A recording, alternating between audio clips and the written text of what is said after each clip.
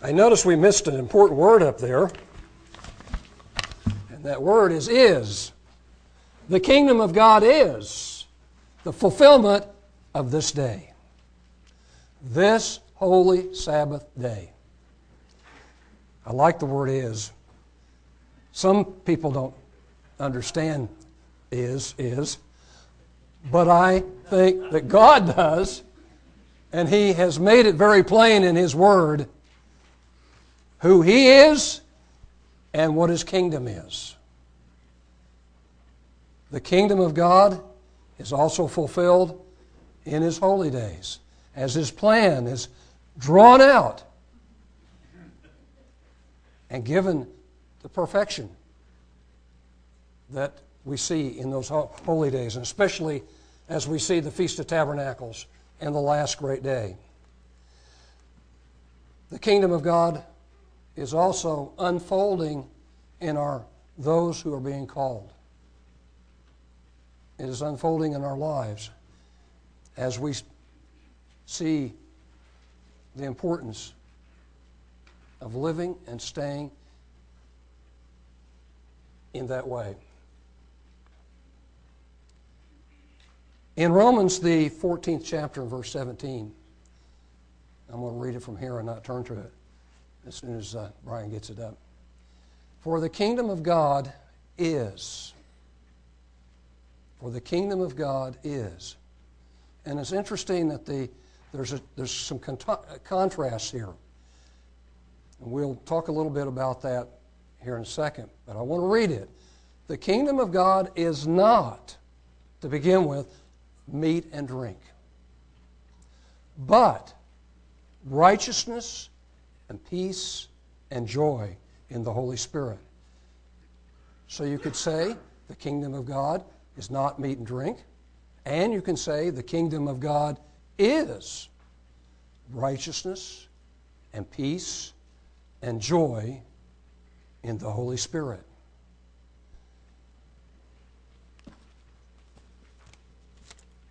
When Paul was giving these instructions to the Romans, just like today, the Romans were also burdened with various physical minutiae. It's hard to, that's the way it is in today's society. There were those that had a certain way of looking at things, and there were others that had a certain way of looking at things. And by the way, Paul was not talking against the law of God. He was not saying it was all right to go to the unclean. It was not all right to eat whatever you wanted to eat. And as some ministers have now decided to interpret the Bible, that Paul said it was all right to be a homosexual. Those are lies. The Bible and Paul does not say that. Paul was very specific in trying to help them over this hump of being so caught up in the physical things. Let's look at that here in Romans, the 14th chapter. As you'll see, what he's really talking about is those that wanted to eat meat and those that wanted to be vegetarians. Chapter 14. Him that is weak in the faith, receive you, but not to doubtful disputations. In other words, questionable opinions. For one believes that he may eat all things, another is weak and eats herbs.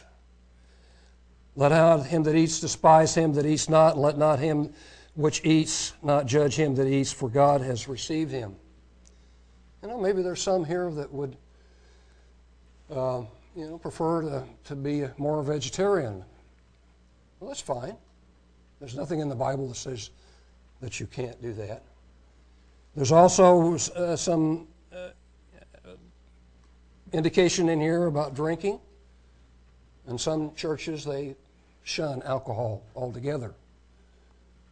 That would be fine, except I do believe that we should take it on the Passover, and that God shows that in His Word.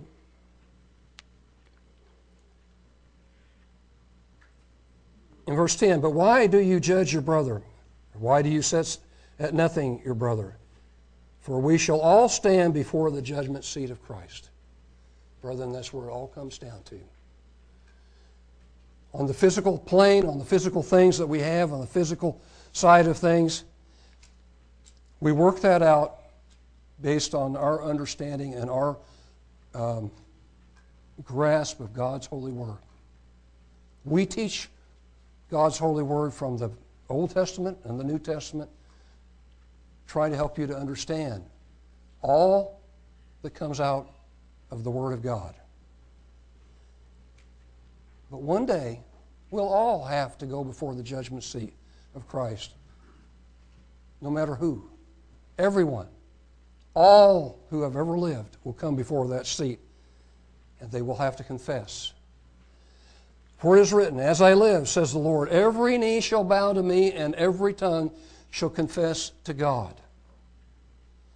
So no matter what the physical things that we have in this life, what those come down to are just physical things. What's more important is the spiritual things that God is working out in our life. The more important things are the righteousness, the peace, and the joy that Paul talks about here in verse 14. No, actually in verse 17. Sorry about that. For the kingdom of God is not meat and drink, but righteousness and peace and joy in the Holy Spirit. For he that in these things serves Christ is acceptable to God and approved of men. Let us therefore follow after the things which make for peace and things wherewith one may edify another. We understand there are, from the Bible, there are two realms. There is the spiritual realm and there's the physical realm. Now, all of us are very familiar with this, the physical realm. And the only understanding that we have about the spiritual realm is what we see in the Bible and what God is doing in each individual's life, how He's directing them, how He's guiding them, how He's instructing them in His righteousness. In John, the 4th chapter, Jesus made this profound statement. As He was talking to this lady, He said this.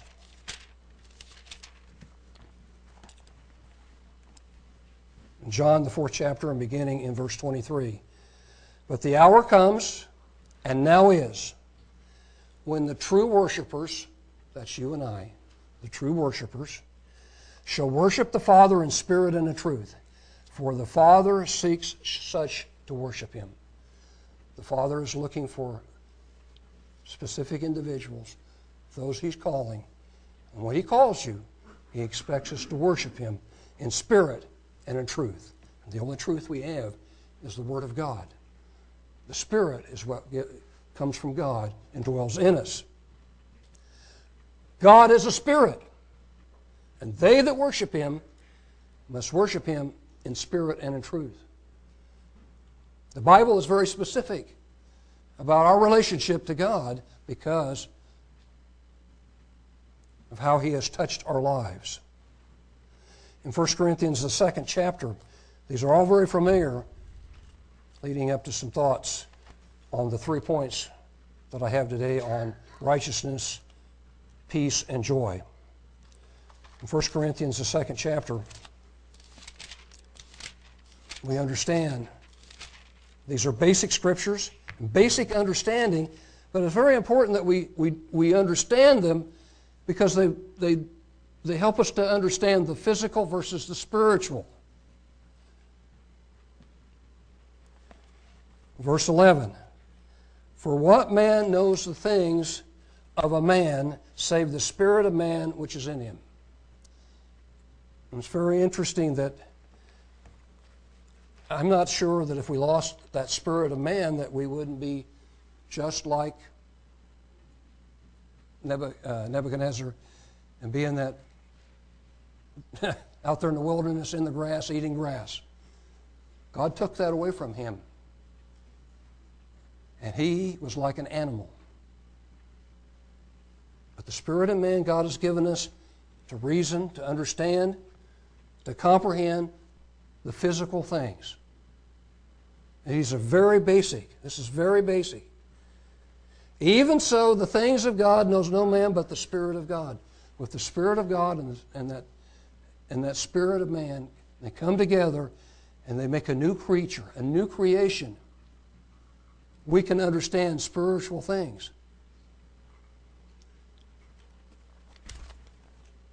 In the physical realm, God gave some instructions.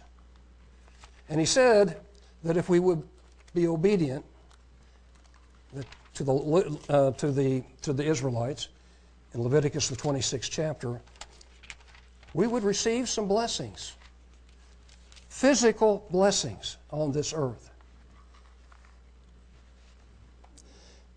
Even in the physical kingdom, blessings were given for righteousness, for keeping God's law. Here's what he says in Leviticus 26. You shall make no idols nor graven images, neither rear you up a standing image, neither shall you set up any image of stone in your land to bow down to it, for I am the Lord your God. You shall keep my Sabbaths and reverence my sanctuary. I am the Lord. If you walk in my statutes and keep my commandments and do them, then I will do this. These were physical things, but God respected them because if they would walk in his statutes, walk in his judgments, walk in his commandments, he would take care of them. It says, I will give you rain in due season. The land shall yield her increase, and the trees of the field shall yield her fruit. This is a kingdom thing. This is what God wanted to shower out upon his people, Israel. He wanted to give them the blessings for worshiping him, for serving him, for being guided by his commandments and his truth. Your threshing shall reach to the vintage, your vintage shall reach to the sowing time. You shall eat your bread to the full and dwell in your land safely. I will give peace in the land. You shall lie down, and none shall make you afraid. I will rid evil beasts out of the land, neither shall the sword go through your land. You shall chase your enemies, and they shall fall before you by the sword.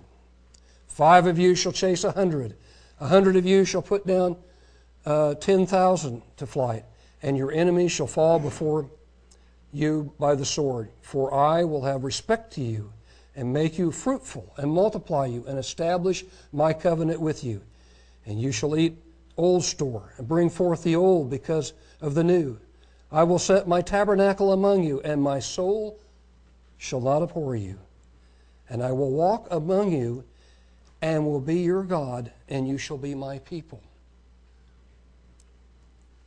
What God had in mind for the nation of Israel was that they would look to him totally and completely for everything that they needed, even to the point of if they had an enemy that come after him, they would pray to God and he would take care of that enemy. Remember Gideon. He had a lot of soldiers, but it come down to 300. God was able to wipe them out with very few. There are incidents where God took care of them without even them going out, wiping out whole armies without even having to go to battle. God told Israel that he would fight their battles for them if they would obey him. A powerful message to them. It's interesting, I found another book. I wanted to share a little bit out of this because one of the things that's kind of interesting is the book of Judges. And Leon Wood, he studies the Old Testament. And, you can glean a few things out of this. And I thought this particular area where he was asking what was the rationale for the book of Judges? Why, that period of time when there was essentially no king, and then only when there was a situation that needed to come up that a judge was raised up to handle that situation. God was in charge.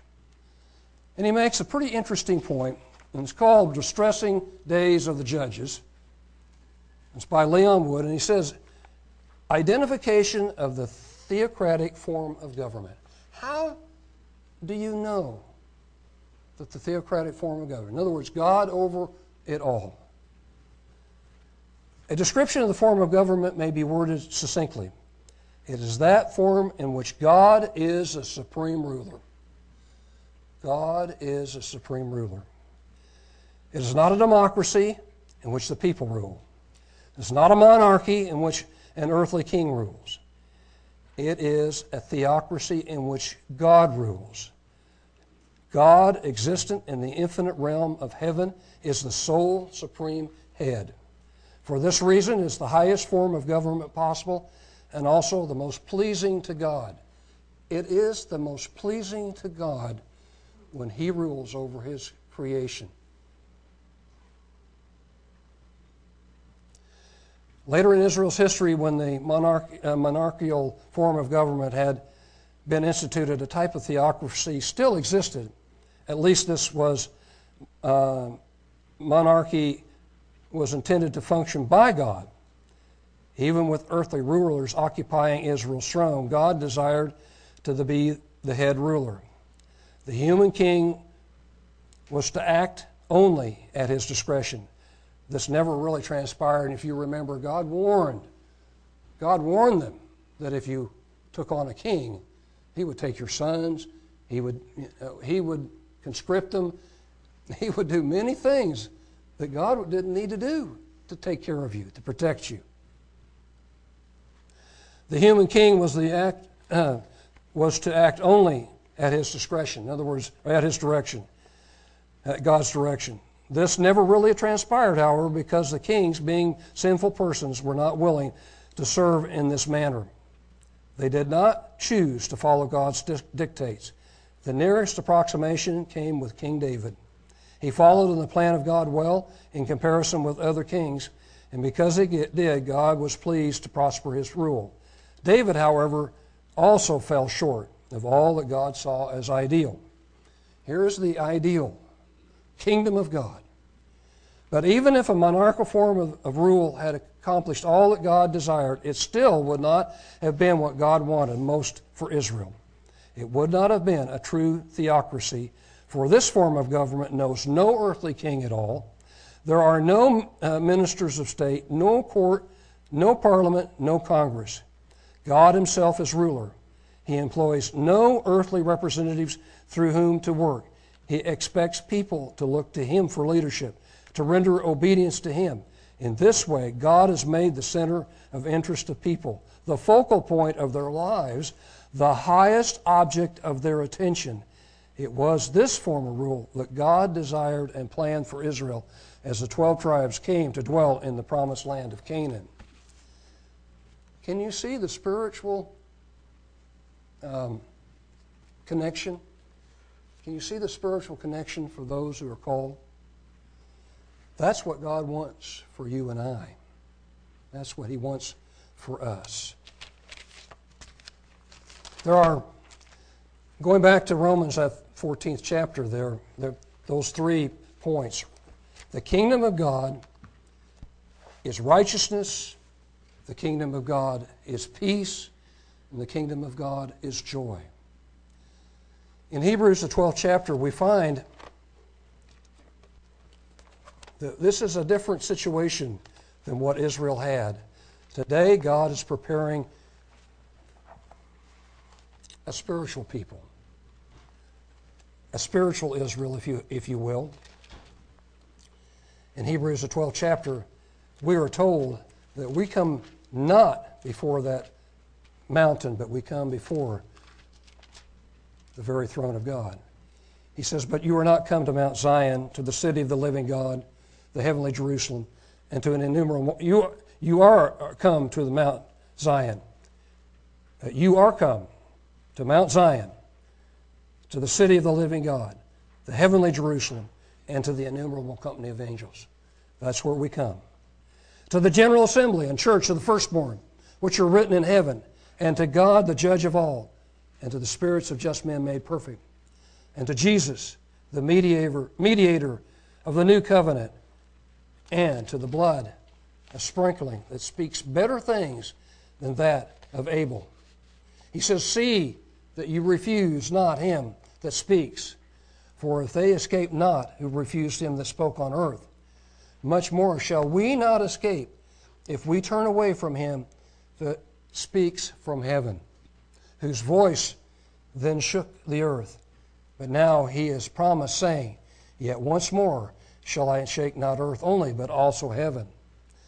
And this word, yet once more, signifies the removing of those things that are shaken, as of things that are made, that those things which cannot be shaken may remain. Wherefore we, receiving a kingdom which cannot be moved, let us have grace whereby we may serve God acceptably with reverence, godly fear, for our God is a consuming fire. In Psalms 119 we have, on verse 172, we have the definition of righteousness. It's very plain, very open, and it cannot be denied. My tongue shall speak of your word, for all your commandments are righteousness. All your commandments are righteousness. We can put it all down. The kingdom of God is the commandments of God, the law of God, the truth of God. The kingdom of God. In Galatians, the 5th chapter, we see something that we see very, very often, but I want to focus on something quite interesting, which is the righteousness that isn't from the Spirit. If I can find Galatians again. We have above, and you open your Bible, you look in there, and you see all of the human frailty and sin and ugliness that Paul talks about. Because those are the works of the flesh. Those are unrighteousness. That's not what God is looking for His kingdom. Those are not going to be in the kingdom, because it says, such things shall not inherit the kingdom of God. All of those things, the wrath, the strife, the seditions, the heresies, envyings, adultery, all of that, lasciviousness, all of that, that's not going to be what or who is going to inherit the kingdom of God. What is going to inherit the kingdom of God are those that have the fruit of the Spirit. And of that, if you look, righteousness is these fruits of the Spirit. The sinfulness is the unrighteousness of the flesh. So when we look at the fruits of the Spirit, we look at righteousness. The fruit of the Spirit is love and joy and peace and long-suffering, gentleness, goodness, faith, meekness, temperance. Against such there is no law. That is righteousness. You are living and breathing and doing the will of God and keeping His commandments. That is the righteousness. It says, and they that are Christ have crucified the flesh with the affections and lusts. If we live in the Spirit, let us also walk in the Spirit. Remember that said in 1 Corinthians that there is two realms. That spirit of man, and in Romans, the 8th chapter, it says that the carnal mind is an enemy to God. But with the Spirit there, we become the sons of God. And we are to emulate Christ. Let us not be desirous of vainglory, provoking one another, envying one another. In 2 Corinthians, the 5th chapter,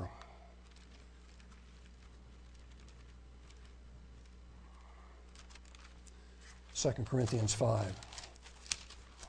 And I think I'm going the wrong way. I know I am.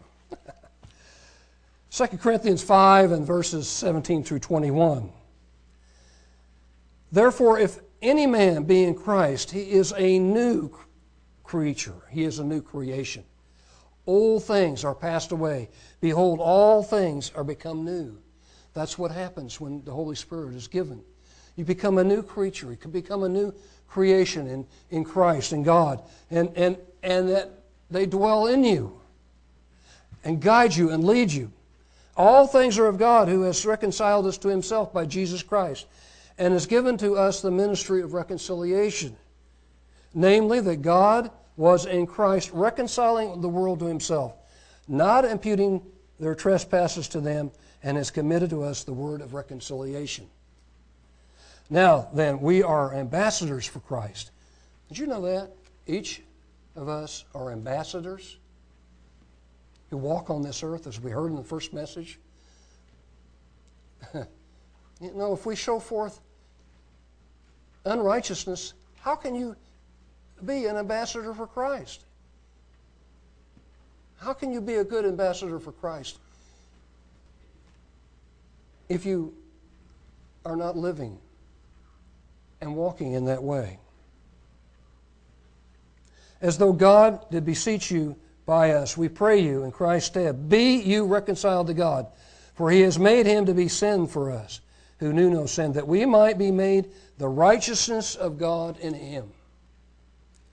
For he has made him to be sin for us, who knew no sin, that we might be made righteousness of God in him. Understanding that we have weaknesses, brethren. We are physical human beings and need the Spirit of God. In Hebrews, the 6th chapter,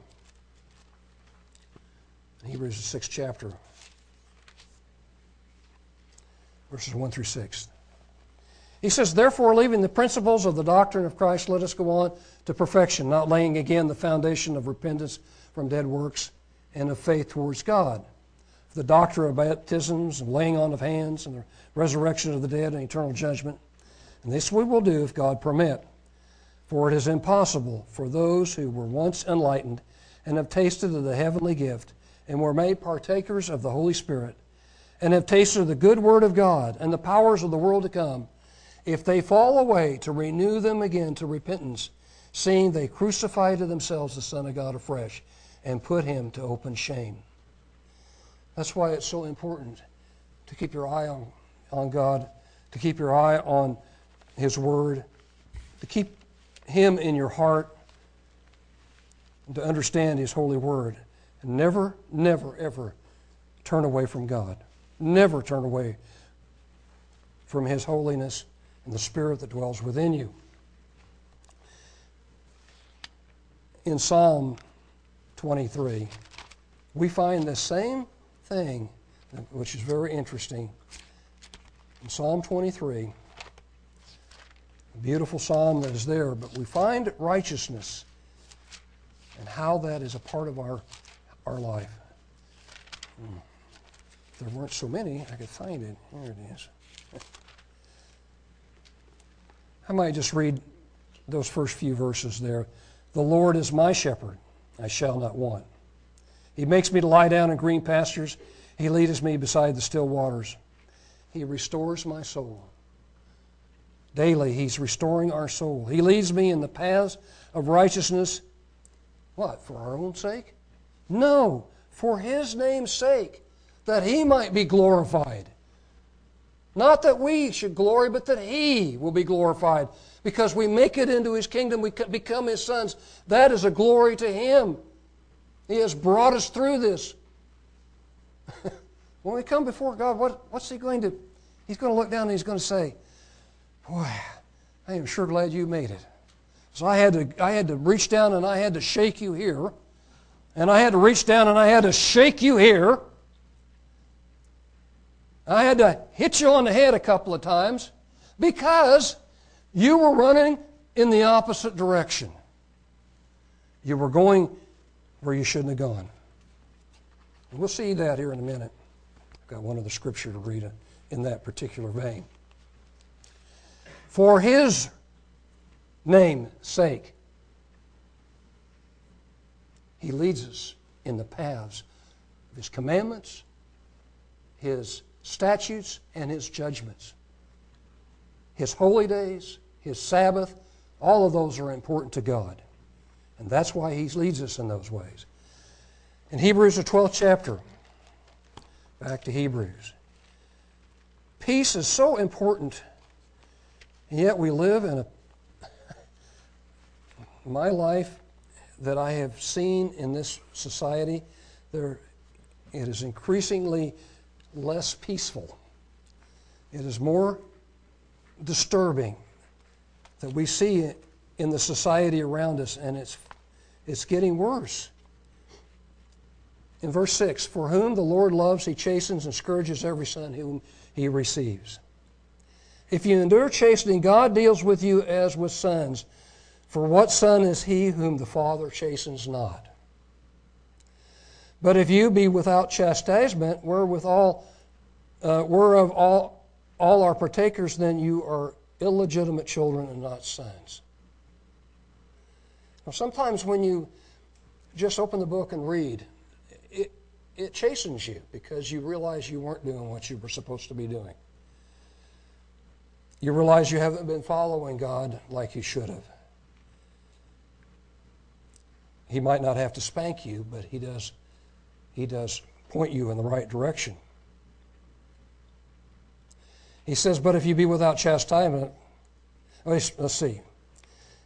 He says, for whom the Lord loves, He chastens and scourges every son whom He receives. If you endure chastening, God deals with you as with sons. For what son is he whom the Father chastens not? But if you be without chastisement, whereof all are partakers, then you are illegitimate children, not sons. Furthermore, we have fathers of our flesh which corrected us, and we gave them reverence. Shall we not much rather be in subjection to the Father of spirits and live? My reverence to my father was downright fear, but that was kind of modified a little bit after I got a little older. It was more a deep respect for him as my father. And I know that God wants to teach us and guide us and lead us, and sometimes He does have to chasten us to bring us back to into the right direction. For they verily for a few days chastened us after their own pleasure, but He for our profit, that we might be partakers of His holiness. Now no chastening of the present seems to be joyous, but grievous. Nevertheless, afterward, it yields something. It yields something very important. It yields the peaceable fruit of righteousness. See how those go together? The peaceable fruit of righteousness to them that are exercised thereby.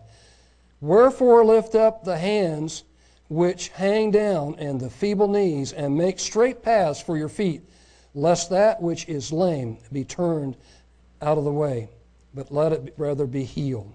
Follow peace with all men, and holiness, without which no man shall see the Lord. In John the 14th chapter, we find that Jesus says He left us with something very wonderful. John 14, verse 27. Peace I leave with you. My peace I give you. Have you got the peace of Jesus in your heart, in your life?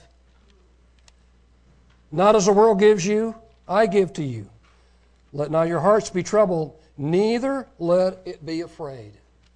You know, if we turn to God, we turn to His Word, and we turn to them, He can quiet that troubled life and bring peace, even in troubling times.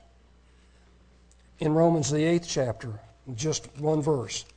I alluded to it earlier, but Romans the 8th chapter, in just one verse. Verse 6. For to be carnally minded is death, but to be spiritually minded is life and peace. In other words, that mind that's enmity against God eventually would end up in death. eternal death. That's what it's talking about. If we reject God, eventually that life will no longer exist. But to be spiritually minded is life and peace, eternal peace, forever and ever. Philippians, I'll get it out yet. Philippians, the 4th chapter, 7 through 9.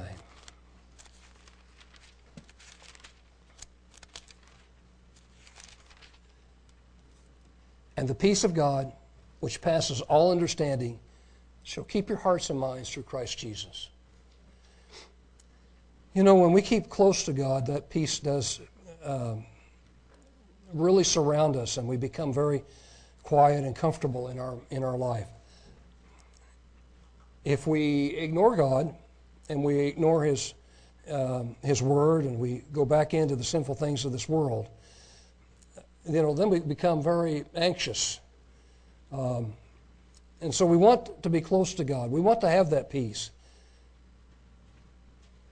And we want to be kept by Christ. Finally, brethren, whatsoever things are true, whatsoever things are honest, whatsoever things are just, whatsoever things are pure, whatsoever things are lovely, whatsoever things are of good report, if there be any virtue, if there be any praise, think on these things.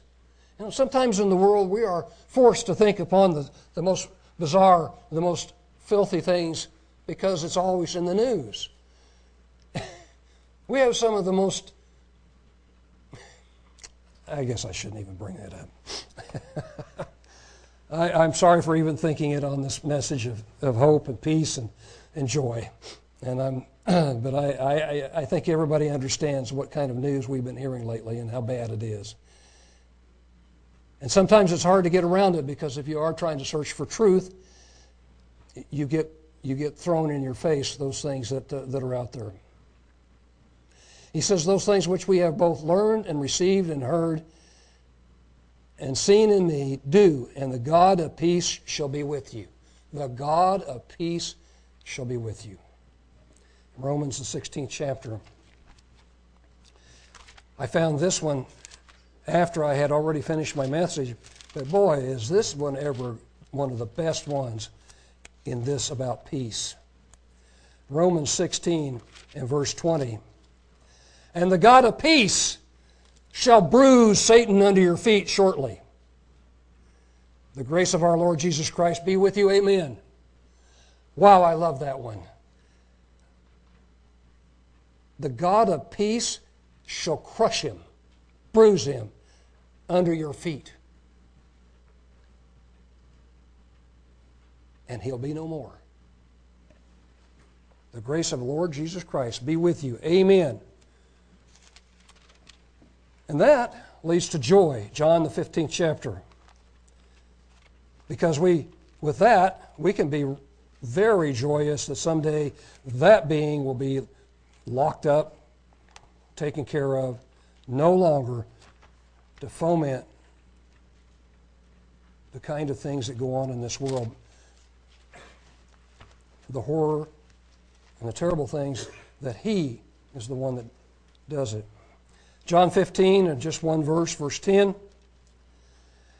If you keep my commandments, you shall abide in my love, even as I have kept my Father's commandments. And let's see.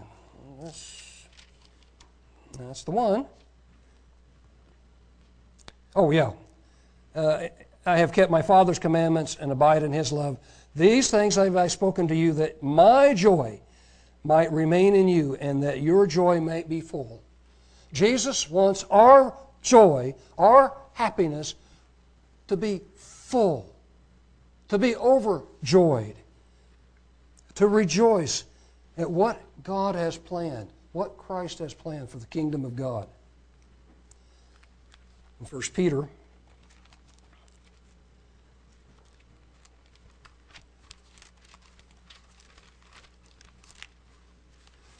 well, if I get past the ones I'm supposed to get past too. 1 Peter, the 1st chapter, and verses 7 through 9. He says that the trial of your faith being much more precious than that of gold, so when you come into those trials, that perishes, though it be tried with fire, might be found to praise and honor and glory at the appearing of Jesus Christ, whom having not seen you love, in whom though now you see him not, yet believing you rejoice with joy unspeakable and full of glory, receiving the end of your faith, even the salvation of your souls. That kind of trials and tribulations in our life, and we look to Christ's return and the kingdom of God set upon this earth, the receiving of that faith that we had, that confidence that we had, to the time in which our souls are saved in the kingdom of God. It is the outcome that we look forward to. Sometimes that's a rocky road, sometimes it's difficult. But we look forward to that day. During the feasts, we are commanded to do something very important. And I think sometimes we just kind of take it for granted because if we've taken gone to the feast many years, we don't realize how important this is because God commands this. In Deuteronomy, the 12th chapter, Deuteronomy 12 and verse 6, he says, I'm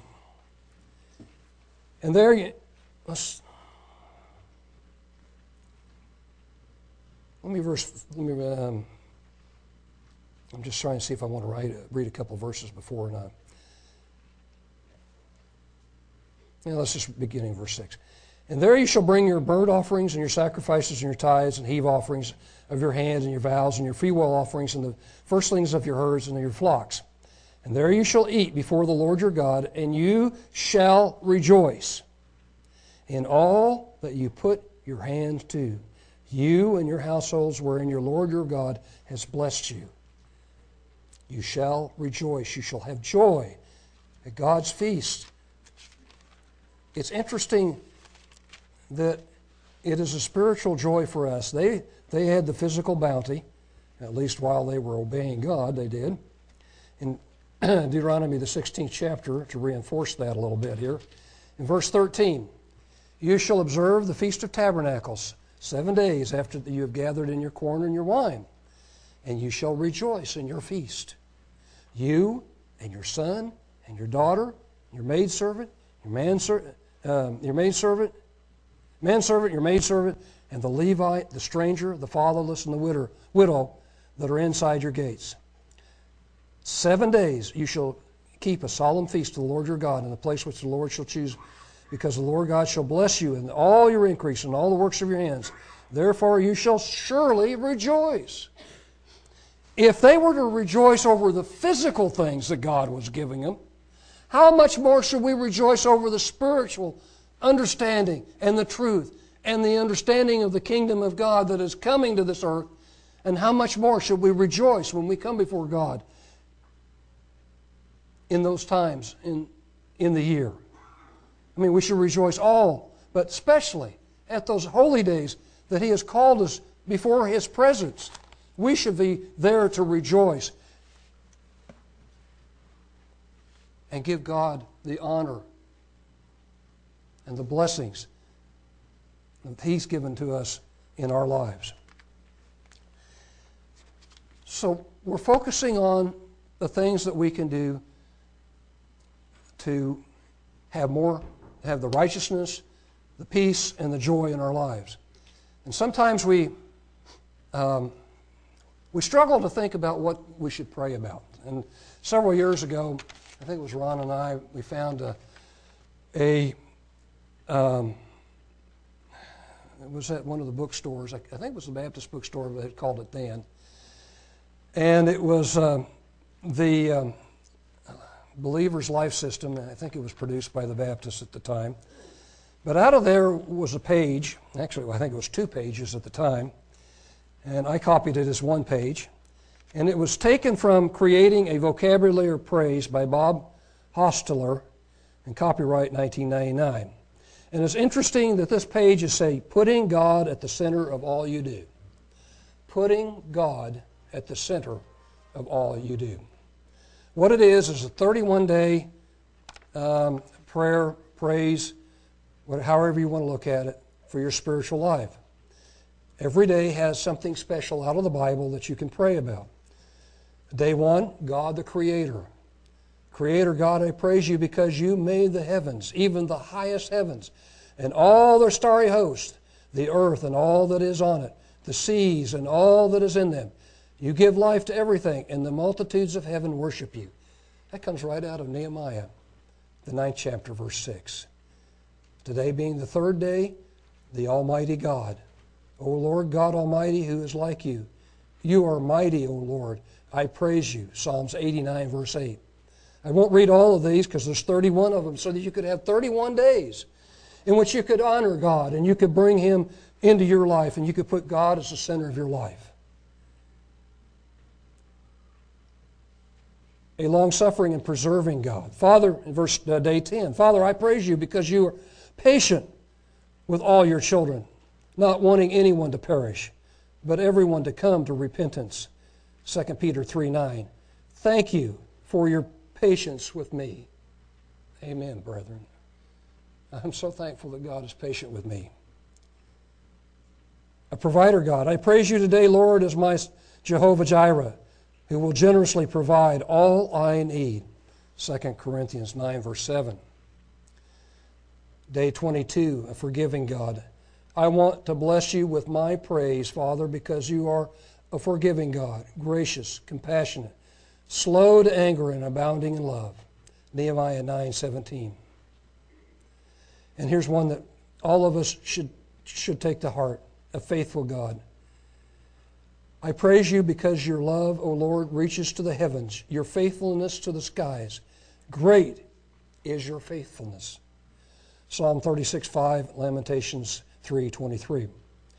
Now, I've put some of these over on the table for those of you who would like to have it and might help you in your prayer life and in your own, maybe even in your own Bible study. If you just picked up one of those and started searching the Bible, you would they would take you to many different places. Each one of those has some potential to give you a strength in the kingdom to come.